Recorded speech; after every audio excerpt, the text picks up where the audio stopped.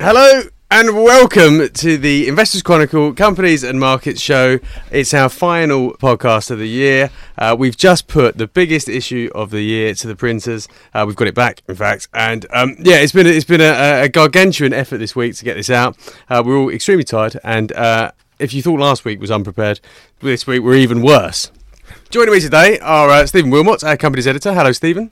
Hello, John. Simon Thompson. Hello, who's come up for the day and to see us all before Christmas. How you doing? It's a pleasure, John. As always. And then in the control room, we've got Graham Davis. Hello, John. And Mark Robinson.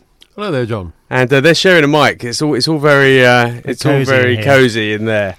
So anyway, we've got so much in the magazine this week. You know, there is no chance we're going to get through this in today's podcast. So we're going to have to be quite selective. But I think the best place to start is with Graham and to talk through what is our final roundup of what's happened over the last 7 days this year. So Graham, what has been happening? It's been another eventful week. It has. I mean, normally it calms down a bit this time of year. Everyone goes to the pub for Christmas drinks and not much happens on the markets. But this week, it's been very interesting indeed. Oil's continue to fall, which is shaking everybody, and Russia's just having a complete and utter Christmas nightmare. I think what's happening there is that obviously the oil price is the most recent factor there, but the sanctions started in July, and people are finally realising that they're beginning to work. Russian companies can't roll over their debt. Companies can't do a lot of business with Russia, so it's in big trouble. But we've been warning about this all year, and we talked about that specific issue of rolling over debt weeks and weeks ago. I mean, we haven't been caught by surprise here. No, exactly, and but some investors have. The markets have been all over the place. What lost 6% on the FTSE last week. This week it's been up and down a bit. It's recovered a little bit the last day or so because comments out of America on the back of next year's outlook and so forth. In terms of not raising interest rates, basically. Not as quickly as everybody thought. Yeah, maybe. And also the oil price has stabilised a little bit, which has helped the Russian situation stabilise a little bit. But the big problems over there. There's a good chart in the news section this week, Graham, that you put together. Well, you helped me, John. Thank you for that. Well, it's I love charts. I love charts. I've really annoyed the production desk this week by insisting that this year's Christmas issue has more charts in it than usual. You've even included the charts of the year feature, John. This I know. Great. I enjoyed that. Well, we did that together, and that was something I thought. It's a picture tells 1,000 words, or so they say, and I thought it was quite useful to actually see if we could actually tell the story of the year in pictures or charts, even graphs. They're not quite as exciting as pictures, but I think we have. Let's talk about that. Why not? Why not, John? I mean, we've got 8 charts, and in fact, we can all pitch in on this one because there's bits and bobs here that cover everyone's sectors. Maybe let's start with oil, and we've got one on US oil output. But Mark, perhaps you can talk us about what's happened in America, which is very much behind the explanation of what's been happening with the oil price. It's been linked as one of the main reasons behind the oil fall, but of course there's been a fall away in Asian demand too. So I mean, there's a number of factors going on, and actually, the longer this is sort of dragged on, the more I've become convinced that there's a sort of political element behind this as well. I mean, I know I'm sort of drifting into conspiracy theory territory here, but when you look at what's happening around the world at the moment from a geopolitical point of view. Who are the winners? Who are the winners with the oil price fall? Well, China, obviously. Saudi Arabia, from a security point of view. I mean, they don't want to see a sort of revitalized Iran in the region. And of all, the biggest loser, obviously, Vladimir Putin at this moment. And all of this plays into sort of the hands of US foreign policy at the moment.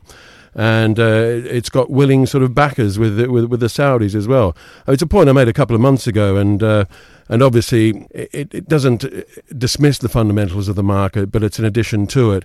Over the last 18 months or so, the unconventional production in the US has sort of has boomed at the same time as demand was falling. So I mean, obviously that's going to have an impact on the oil price itself, and plus a rising US dollar has also added to this. Okay, so I guess the counter argument to that is that, well, a lot of these shale produced in the US will suddenly become uneconomic. as the price falls. And therefore that production will be curtailed and will support the price in the long term. Well, yeah, I mean, that's the counter argument that the Saudis producers are trying to shake some of the low or the higher margin producers out of the market. But I mean, I've read differing reports on this. There are actually dozens of independents working in places like the Marcellus and the Bakken Shale. While some of them will actually probably leave the market, those that are leveraged in particular. I mean, I've read differing reports about production costs in the Marcellus and Bakken, which suggests that the large-scale producers will hang on. They'll hang on at $40 a barrel. I'm not sure that argument holds much water. That's what the Saudis intend on doing, shaking some of that production out of the unconventional space in America. But only time will tell. What does this mean for the oil price next year? What are we saying? Well, I know we debated this at length as to what we thought that the average level of oil would be in 2015. Yeah, well, but from a personal perspective, I'm slightly more bullish than most of the reports we've been reading in the financial press. I mean, we've had some analysts come out and saying that we're going to have an average price of $50 a barrel through next year. I can't think it's going to be anything like that, because the marginal rate of production for the industry as a whole has increased, even through conventional sources. So, I mean, I'm looking at something upwards of $70 a barrel, $80 a barrel. It wouldn't surprise me at all. The price has been falling now for 6 months.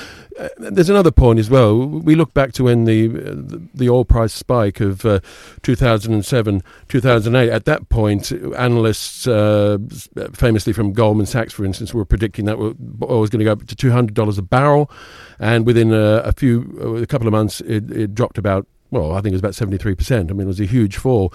So, I mean, it's the usual business with petroleum markets. Greed gives way to fear, and then people rush in. Stocks are oversold. I mean, I'm far more optimistic for prices over the course of next year. Okay, thank you, Mark. Okay, so some other charts we've got, and I'm going to turn to Stephen with the next one, because one of the things that has characterised 2014 has been the hunt for yield, and one way a lot of investors, a lot of our readers, in fact, have tried to obtain that yield is by investing in buy-to-let properties. And there's actually a school of thought that suggests when the pension reforms come in next year and you have the ability to spend your pension pot as you like, a lot more people will pile into buy-to-let properties. Yeah, you've got a nice chart here showing the tenures on your occupation, private renting, social renting, and of course the most eye-catching, I think, I suppose, about the latest numbers from the English Housing Survey is that private renting overtook social renting for the first time in years, certainly since this chart began. I mean, if you look further back, of course, private renting was the norm back in Victorian times. Yeah, absolutely. But was taken over by owner-occupation during the 30s, 40s, 50s, I think, when interest rates were very low and the sort of mass mortgage market developed. But I mean, the liberalisation of the pension rules is an interesting one, interesting factor that hasn't really been fully explored. I mean, the extent to which people could cash in their pensions and rather than buying an annuity, buy a buy-to-let property. I think Moira explores this in a feature she's written in our bumper 55-page feature section in this week's issue. I mean, there have been warnings on this. I think people underestimate the cost and the difficulty in being a landlord for some quite sort of eye-catching headline income figures that you see, but being a landlord is not easy. No, it's a hands-on business or an expensive one if you try and outsource that. So, but nevertheless, a lot of people are unperturbed, and that graph tells a very interesting story that it's a market on the way up, and in terms of owner occupation, that's on the way down. Yeah, I mean it's been falling since the early noughties as a proportion of the whole population. Partly because of very high house prices, but I think also because of demographic trends. People are marrying later, jobs for life are a thing of the past, and homes for life, therefore, something that people perhaps get more interested in when they're in their 30s and 40s rather than their 20s. I'm getting there. About to move. Hopefully, it's the last time. It's a nightmare. But there you go. Okay. Well, I mean, that's it. I mean, house builders, we think, remain unaffected by this trend. New houses are a bit of a different thing. I mean, one of the interesting trends or divergences of this year, I suppose, has been the house builders versus estate agents. And estate agents have plummeted like a stone for the past 8 months as kind of stocks dried up. But house builders have staged a comeback since August on the stock market. And I think that's quite an interesting chart because it shows that the cooling has been in the second-hand market. Yeah. And the undersupply story remains quite strong. And in fact, Simon, let's bring Simon in at this point because you called your house builder trade, your annual house builder trade early this year. At the end of November, I actually advised buying into the FTSE 350 house building sector. Despite the turmoil in equity markets since then, the house builders have actually flatlined on a price performance since the last week of November. Which is good. So it's showing absolute outperformance. And my own view hasn't changed. I still believe that in the first quarter next year, they're going to outperform the market and actually post positive returns for shareholders and investors. Absolutely. Well, we had in our tip updates section this week, there was an update from Bellway, which is one of the UK house builders, which was pretty good. And it's a company we tipped in the summer of last year when there's been a nervousness around the housing market and done very well. Yeah, I mean, one of the big stories, of course, in the UK equity market this year was the changing expectations around interest rate increases. So at the beginning of the year, people were happy to forget that interest rates were ever going to go up. And then suddenly that changed in about March, April. People started thinking, oh, well, Carney's going to tighten, everything's looking rosy. And at that point, there was a big sell-off in house builders and other UK consumer cyclical stocks. But then, perhaps because of the euro, there was sort of bad news out of the eurozone, and in the autumn that just reversed, and now people think that the US is going to be the first country to tighten. Though, after the latest dovish comments, but it's pushed it back again. So every time there's a market wobble, I mean, it's been yet again in October, the market fell 10%, and then central banks all came out with dovish noises. Then now the market's fallen again. And the US Federal Reserve is obliged. I mean, it really does underline a point that Simon's been making for some time, that bad news is good news in this sort of strange. Yeah, I was going to bring that up now because Simon's written a couple of features for us this Christmas, and both, in fact, the one on Europe, it is that the bad news coming out of Europe is actually great news for equities. I know it sounds completely mad, John, but it actually is. I mean, you look at all the economic data coming out of Europe, it's just absolutely horrendous. We're looking at a region that's either stagnated at best or actually going backwards. Inflation is 0.3%, so it's heading towards deflation territory of 0%, and miles off the ECB's target of 2% inflation target. Do you like the charts? These are fantastic charts. I'm just looking at the feature for the first time, and John, these charts they exemplify everything I'm talking about. But as I said, the news is so bad. The economic news is so bad. What it does do is increase the chance of the ECB launching full, unsterilized quantitative easing in the first quarter next year. And if that happens, that could be very good news for equities. Yeah, so there's actually, it's possibly my favourite ever photo caption in the Investors Chronicle, and I'm going to give full credit to production editor Kate Disney here. We have in your second feature, which is the feature about QE more generally, German Bundesbank President Jens Wiedmann is opposed to quantitative easing. And next to that is a photo of Bank of Japan Governor Haruhiko Kuroda, who is keen on quantitative easing. I love it. I just love that. But actually, it's kind of that simple. Both middle-aged men with glasses. Indeed. But it is kind of that simple. But yeah, I mean, I know you're talking about the prospect of Euro QE, but, Mr. Wiedmann is being extremely vocal in his opposition of it. Weidmann, John. I will bow to your superior knowledge of German pronunciation there, Stephen. I think Stephen, you spent some time in Germany. I didn't. Pronunciation aside, I think, John, the most important thing to note here is Mario Draghi, who's the president of the ECB, has actually come out and said that he doesn't need full support to go ahead. But this is Germany. This is Germany. Germany only accounts for 25% of the population of the European Union. It only accounts for 27% of the GDP. Big numbers, but it's not the majority. And the ECB can actually go ahead and launch full, unblown and sterilised QE, buying up sovereign bonds of the member states, buying up corporate bonds across the region without the support of the German members on the ECB Council. I think we should remember that. Well, I mean, that's a pretty extraordinary state of affairs. I mean, it almost suggests that a schism is on the way. Well, it's already there in Europe, but one that you don't think is going to get in the way of full-blown QE next year. I don't. If anything, the chances of it happening are even nearer now, given what's actually happening in Greece. I mean, as we're talking now, Greece is looking far more likely to go to a full-blown general election as a result of the current incumbent party not being able to actually push through their candidate for the presidency. As a result of that, the chances of Greece blowing up are even greater. And the one thing that the ECB will have to do in that circumstances is quell the markets, and the one thing that will do that is actually launching QE. And I think Angela Merkel might be forced into a political situation that she never wanted to be put into, but a political situation nonetheless that she'll have to accept if she wants the EU to remain in its current state, with or without Greece.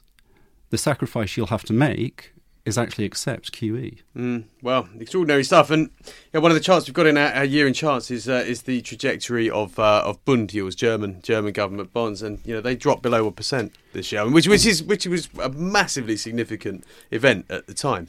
And this is a year in which people predicted that the bubble, as it's been described in government debt, was going to burst, and it just didn't happen. I was talking to a chief economist at Gluskin Sheff, a Canadian wealth management firm with billions of dollars under management, and he actually said that 80% of the pricing of sovereign bonds in the EU, so German, France, Italian bonds, already factor in QE. That's as far as it's gone.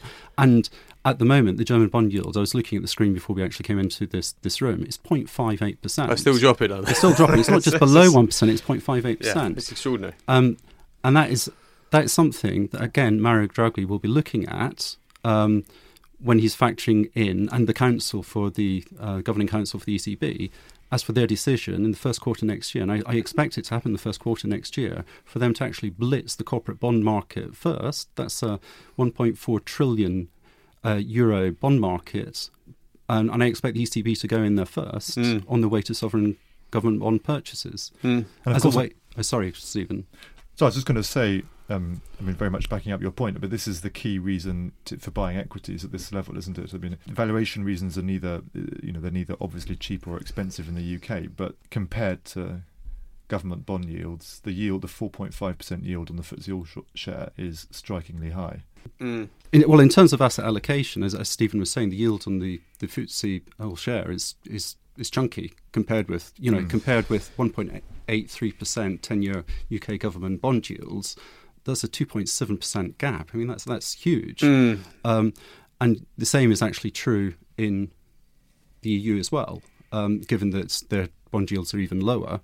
What some people at the moment, because everyone's getting really worked up about markets falling and the oil price shooting down, but let's remember the IMF say that every $20 drop in the oil price is equivalent to 0.5% boost to global GDP.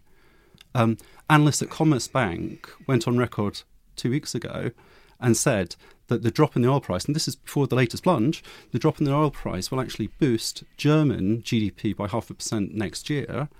So there are factors positive to the EU, and again, that's beneficial for the UK, that people are just ignoring at the moment, but maybe when markets, stabilise, they'll actually wake up to the fact that lower oil prices are tantamount to a tax cut for consumers, a boost to businesses. It reduces logistic costs, which is a major cost for majority of businesses, and it's basically should be good for equities. We've got a lot of views in the magazine this week from a number of fund managers. One of the views that I thought quite interesting was that one of the guys, Jeremy Thomas, who's at the Brunner Investment Trust, he suggests that the spike in volatility that we saw in October could be repeated many times in the year ahead. I mean, one of the charts we've got in the year in charts is that volatility has generally been trending down, but with these spikes, investors have to be somewhat brave, I suspect, in the year ahead to actually just ride out what could be little storms that pop up time and time again. John, I'm not saying go out buy equities now. What I'm saying is, especially in Europe, with a certain number of factors in our favour, the outlook is far rosier than is actually being priced into valuations at the moment. Yep. And the primary one for Europe, and it affects UK equities as well, is if the ECB do actually press the button and actually declare QE. Okay.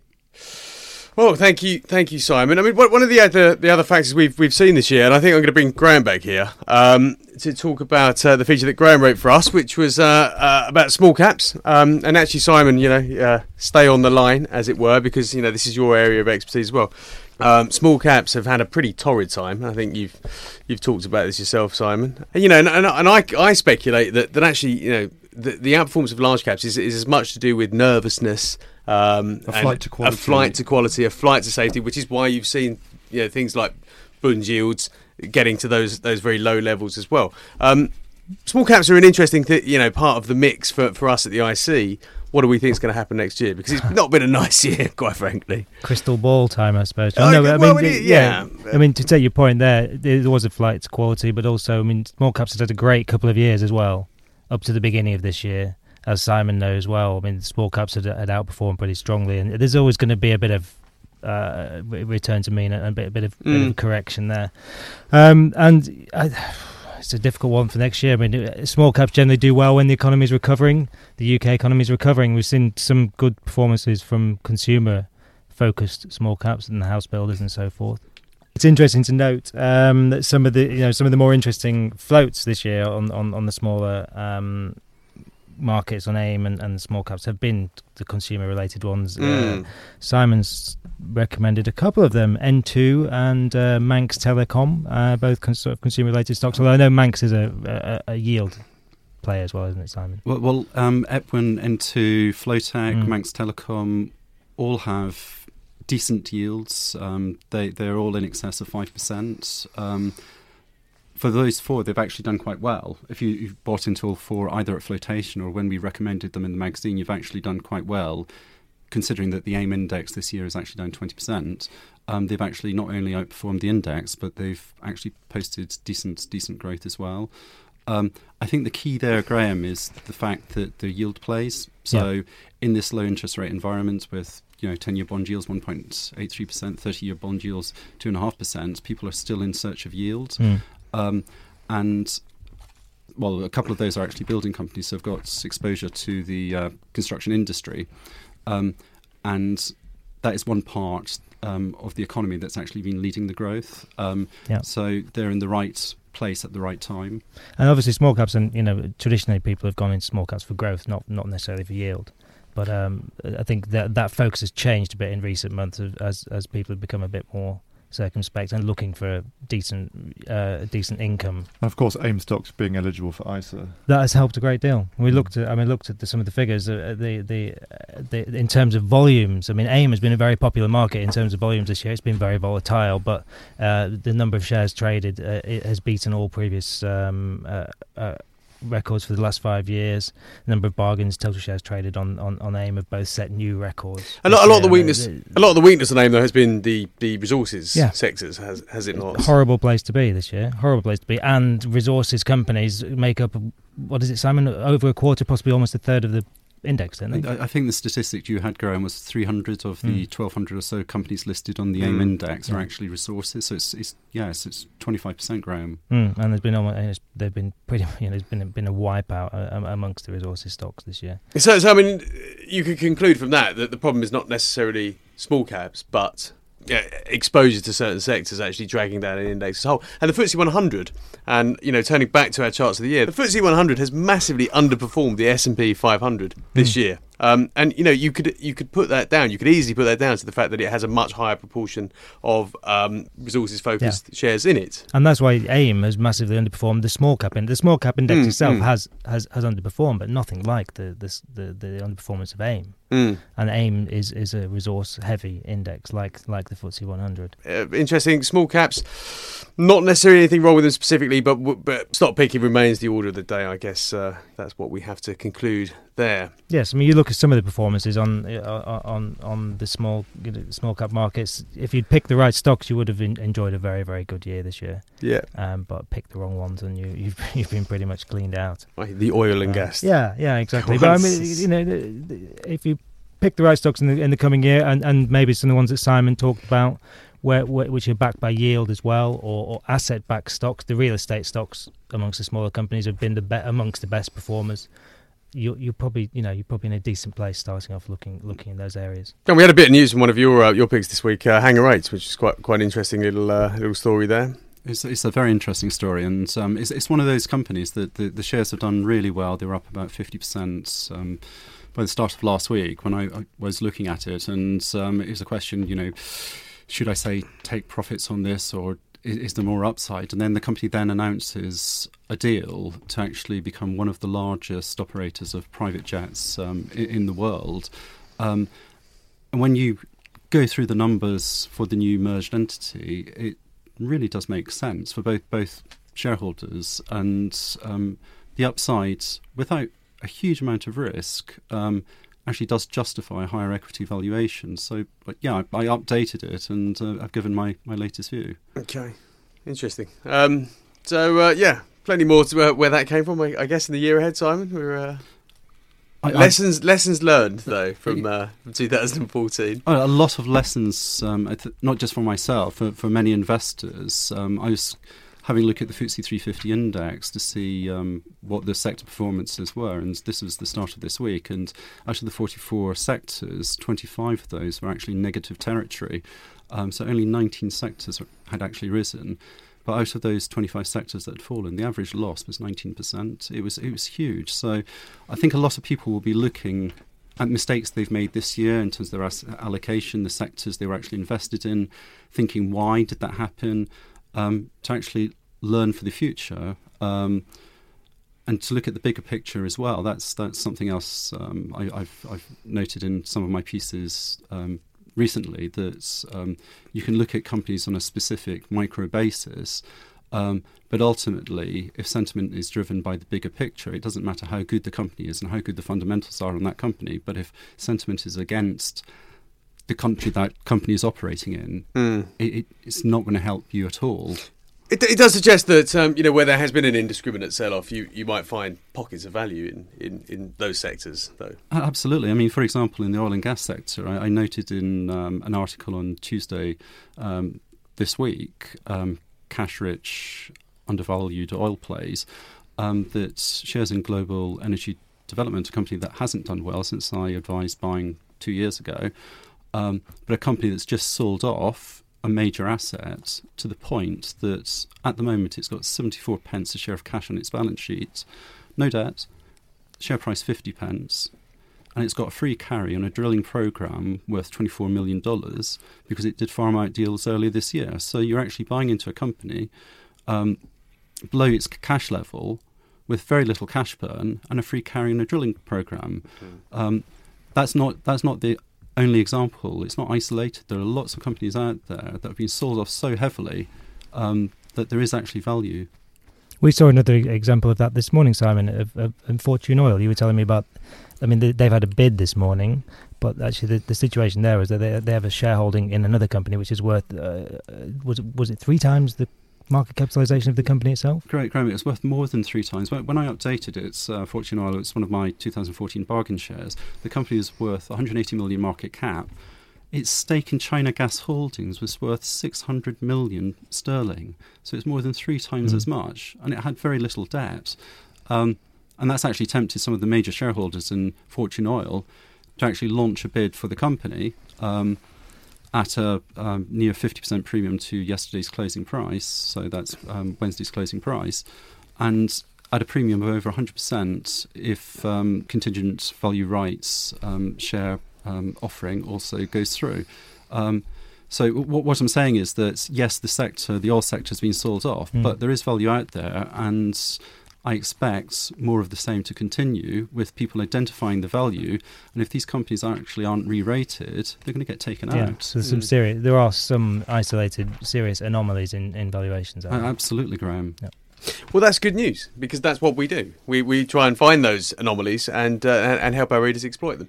I think that, unfortunately, is all we have time for this year. It's been a very interesting year, up and down. Lots of interesting geopolitical developments. Lots of bright spots too. I hope I would encourage you to go out and pick up the Christmas issue, because there is far more in it than we could possibly ever do justice to in several hours. I've read over 100 pages in the last 2 days.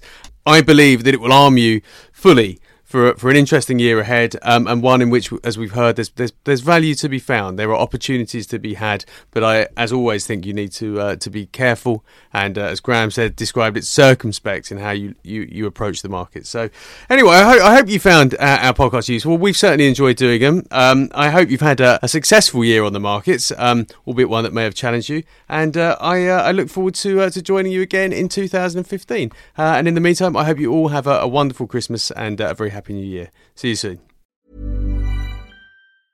Save big money and transform your home with new appliances now at Menards. We offer the lowest prices and the largest in-stock appliance selection. Ready to take home today. Check out top appliance brands, including KitchenAid, Maytag, Whirlpool, Amana, and Criterion. Upgrade your home and save big money on new appliances at Menards. Shop our entire selection of appliance options online today at Menards.com.